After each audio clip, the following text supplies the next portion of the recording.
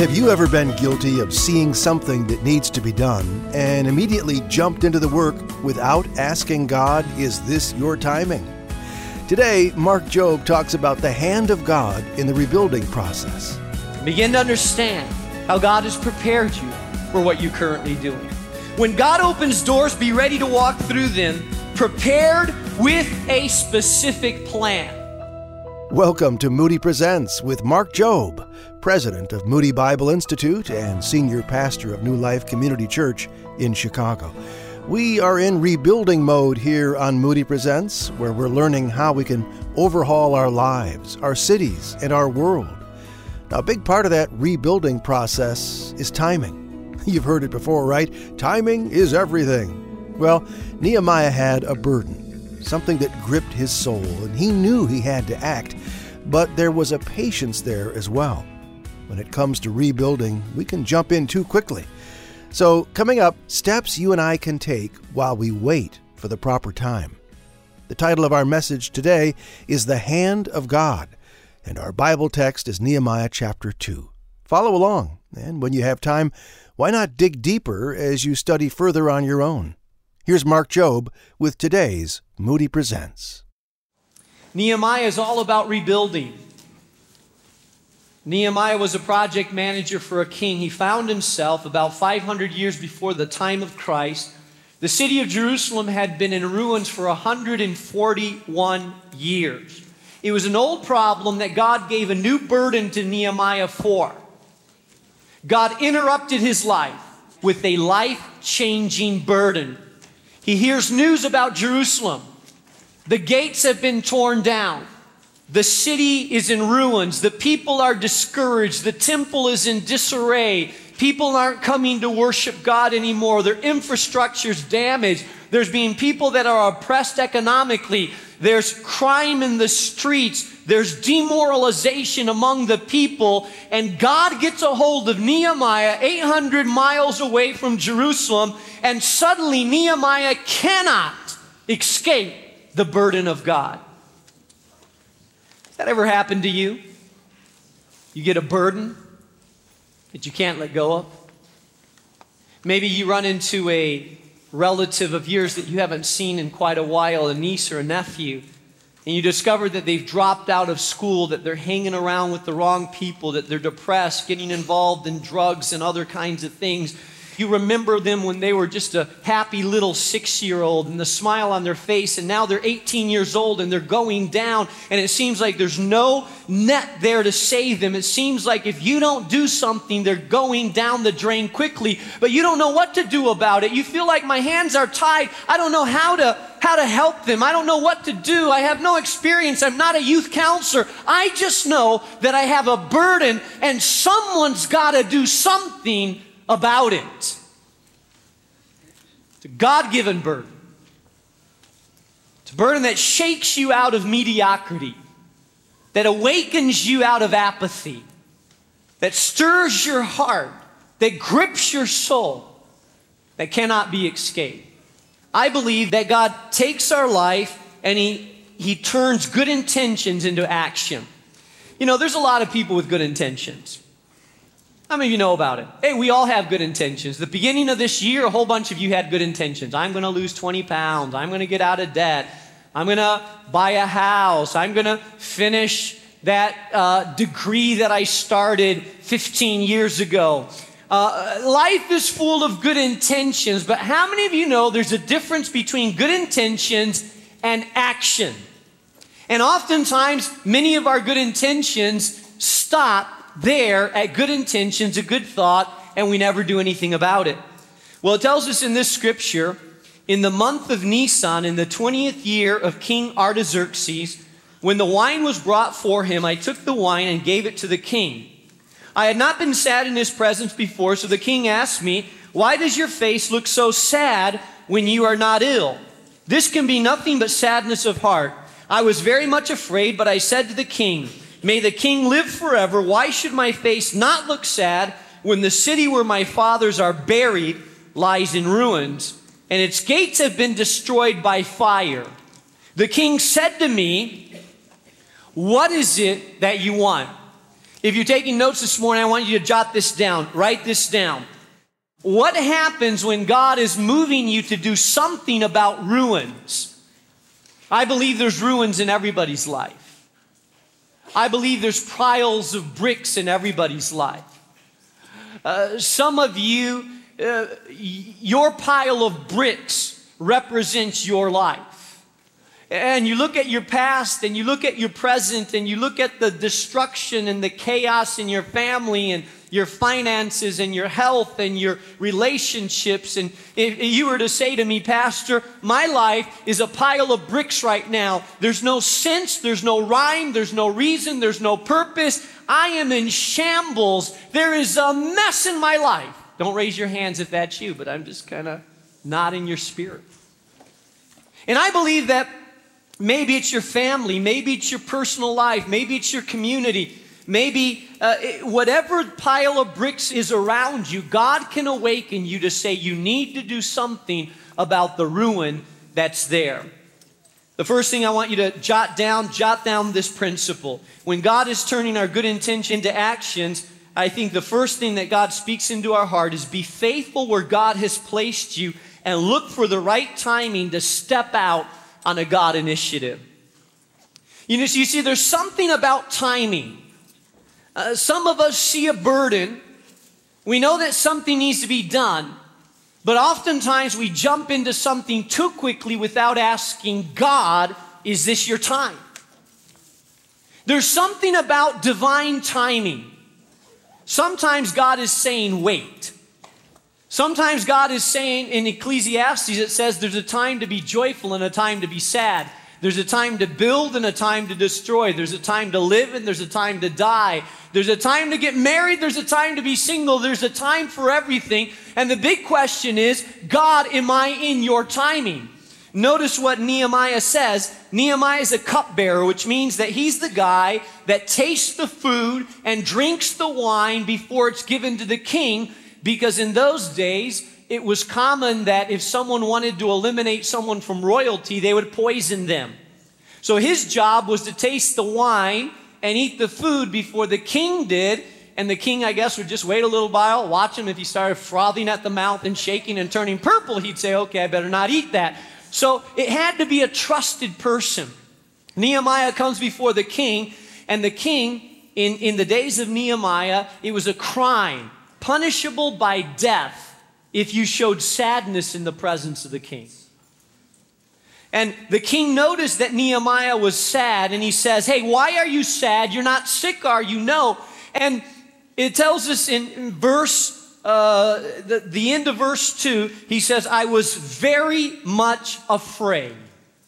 But, oh, I love that. I was very much afraid, but. You see, here's the thing.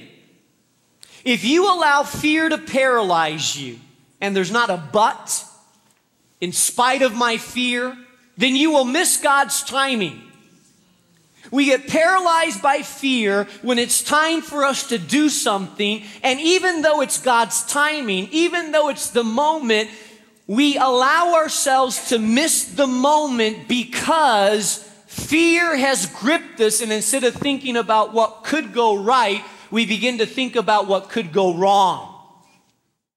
And the Bible says that Nehemiah said, I was very much afraid, but even though I was afraid, I still spoke to the king at that moment, and I said, and I believe that Nehemiah probably lifted up his crackling voice, and he said, yeah, King, I have something to say. May the king live forever. You know that when someone's going to give you bad news or news that you may think you don't like, they always give you a little compliment first, right? You've learned that from your kids. Hey, Mom, dinner was really, really good. Now, Mom, can I just tell you something? You know, you know when there's a compliment that something bad may follow afterwards, right? So he says, may the king live forever. Why should my face look sad when the city where my fathers are buried lies in ruin and its gates have been destroyed by fire? Nehemiah was taking a risk. And he tells the king that there's a burden upon his heart and something needs to be done about this burden he has upon his heart. He jumped through that door of opportunity when God was opening. But I want you to understand that he didn't just jump through that door of opportunity, because Psalms 27 verse 13 says, wait for the Lord, be strong and let your heart take courage. Yes, wait for the Lord. Nehemiah for 4 months had waited upon God. And the reason that Nehemiah could overcome his fear is that his heart had grown courageous. That's pretty bold. We're talking about stepping out on a God initiative, something that God is calling you to do. But perhaps there's some fear involved, maybe holding you back. This is Moody Presents with Mark Jobe. Our message series is called Rebuild, and we're learning from the life of Nehemiah. For more, go to moodypresents.org. There you can listen to any past broadcast. You can share Mark's teaching with a friend, send us an email, and get resources vital to rebuilding in your life. If you've got a smartphone, well, another quick way to get access to Moody Presents audio is by downloading the free Moody Radio app. It's all at moodypresents.org. No question that Nehemiah had a burden. He was also fearful about the calling that God placed in his heart, but he waited. And when he felt the timing was right, went through a door of opportunity that the Lord provided. But let's you and I hear more of the story. Here again is Mark Jobe with Moody Presents.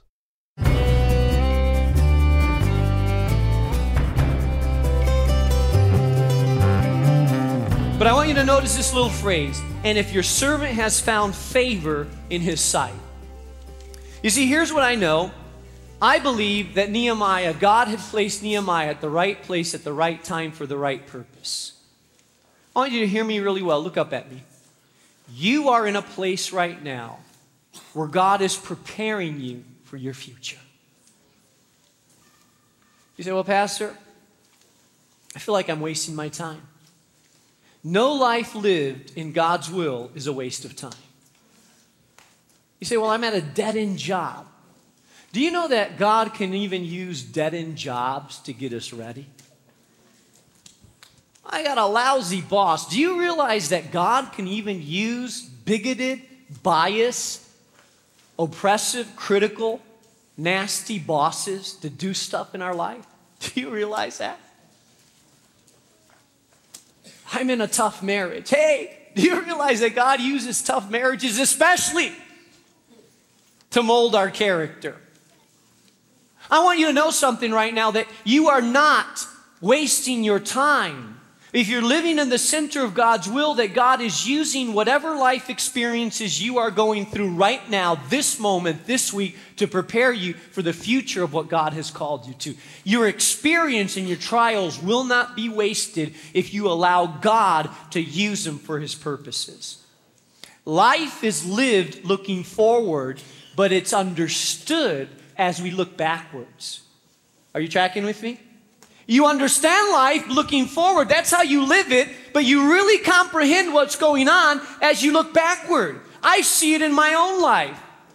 I never thought, if you were to ask me in college, hey, what are you going to be doing 20-some years from now? I'm 43 years old. If you were to ask me when I was 18 years old, hey, do you think you'll be in Chicago? Do you think you'll be planting churches? Do you think you'll be doing a ministry? I would have said, are you crazy? No way. When I was about 18, 19 years old, I was thinking about the medical field. God got a hold of me then a little bit later. I was thinking I was going to go back to Europe.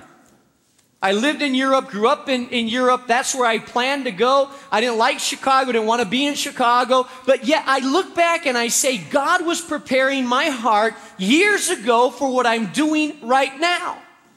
Little did I know that as God was moving me from country to country, I lived in France for a while, worked here, worked there. Little did I know that our ministry would be multi-ethnic, multicultural, diverse in the city of Chicago. Little did I know that as God was bringing me to school in Chicago, that God was preparing me to stay in Chicago. Little did I know that. Little did I know as I was watching my father plant churches and start works, that God would actually use that to help me begin to plant and start other works in the future. Little did I know that what I was living through, God was actually preparing me for what I'm currently doing right here and right now. Isn't it amazing? Little did I know that God was giving me an education to do exactly what I'm doing right now. I didn't understand that. I didn't know. Hey, guess what? Guess what I studied right now? God opened the doors about 1.5 years ago to start a radio program. You know what I studied somewhat in college? Audiovisual communications. Little did I know. In fact, I got out of the field. I said, I'm never going to use this. This is just... Little did I know that I would be in audiovisual communications a few years later. You see, I didn't know all that, but God was using pieces in my history, in my puzzle, to prepare me for what I'm doing right now. And every single one of you, I believe, has a similar story. If you were to look at your past and trace how you've gotten to the point that you're at, your story is a preparation for your present. And God will use it in your future if you allow Him to use it.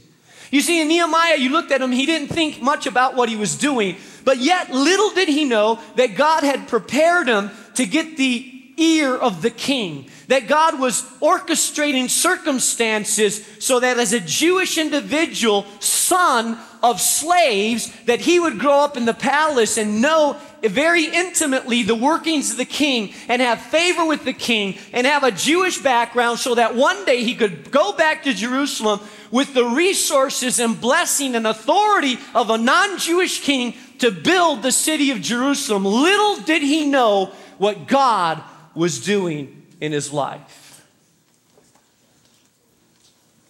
Look back at your life and begin to understand how God has prepared you for what you're currently doing. Thirdly, I want you to jot this down. When God opens doors, be ready to walk through them, prepared with a specific plan. You see, it tells us in Scripture that then the king and the queen sitting beside him. By the way, it's interesting. Some scholars believe that Artaxerxes' wife, when it says the queen, was actually Queen Esther.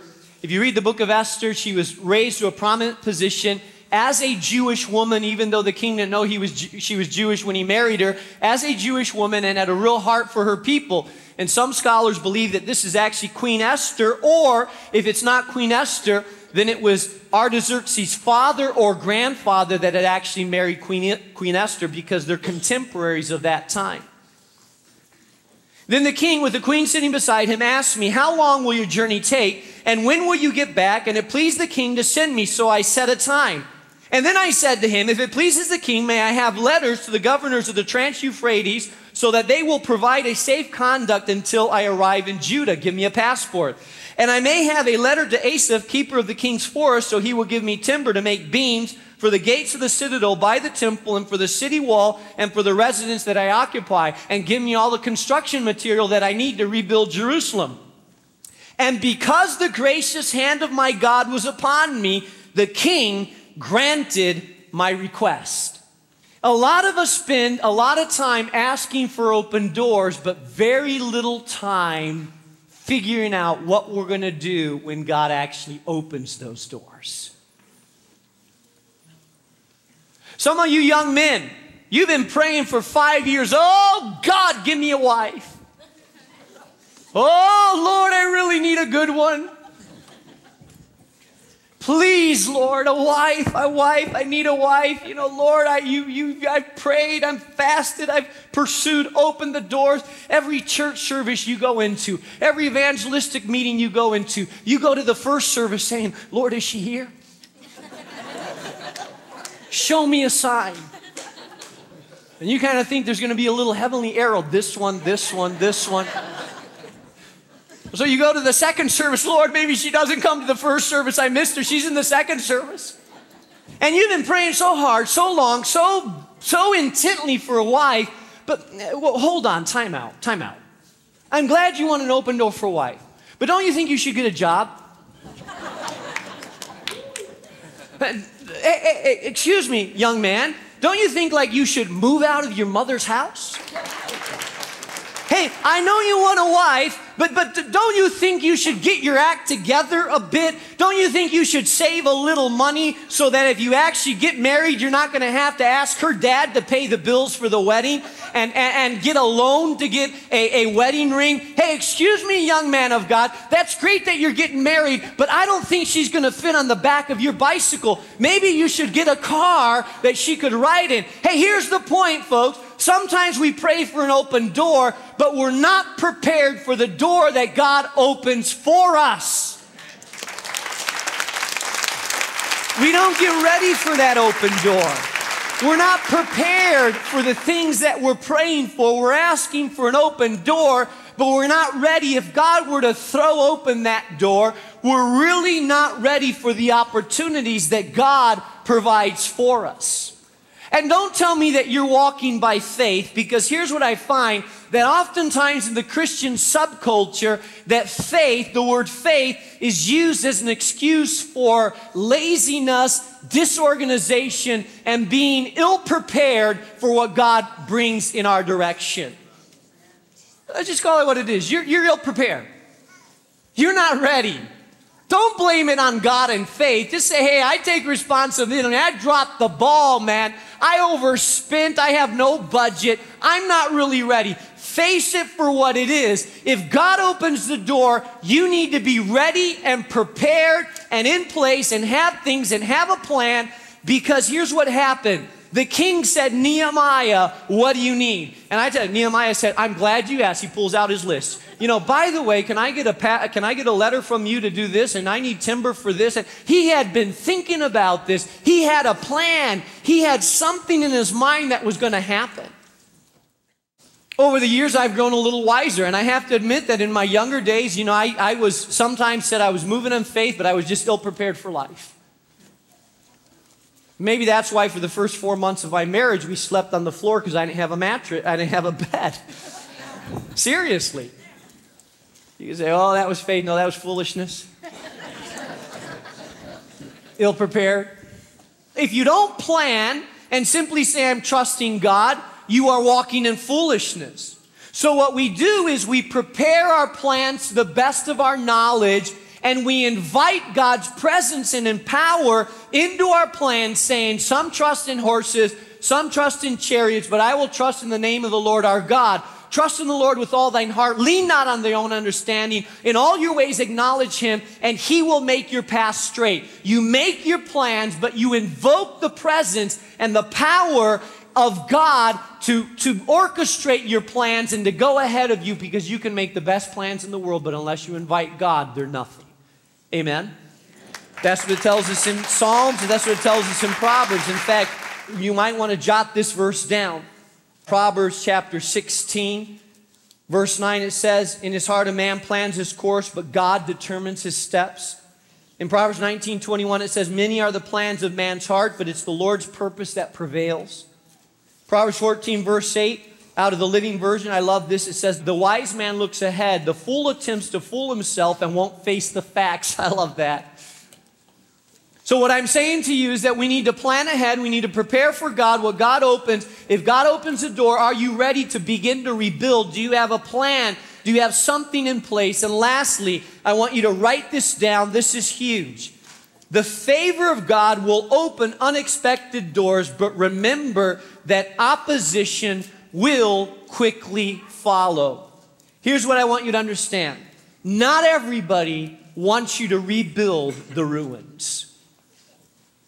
It tells us in verse 10, when Sanballat the Horonite and Tobiah the Ammonite official heard about this, they were very much disturbed that someone had come to promote the welfare of the Israelites.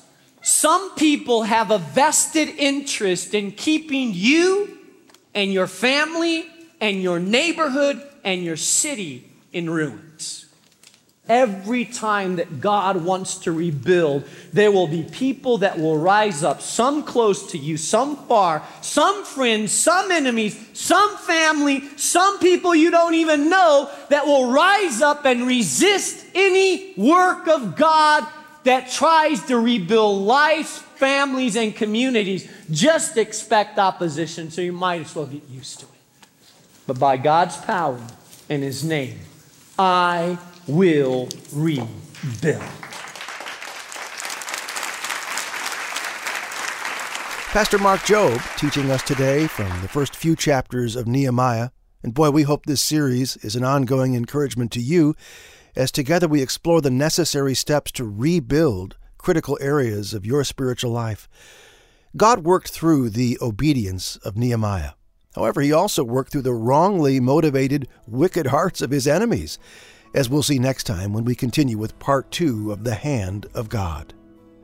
A reminder to stay connected. To hear any program again or get in touch with us, go to moodypresents.org. That's moodypresents.org. Our email address, and we'd love to hear from you, is moodypresents@moody.edu. How is this program impacting your own walk with Jesus? Email us at moodypresents@moody.edu. I'm John Gager, and on behalf of Dr. Mark Jobe, thank you for listening to Moody Presents, a production of Moody Radio and a ministry of Moody Bible Institute.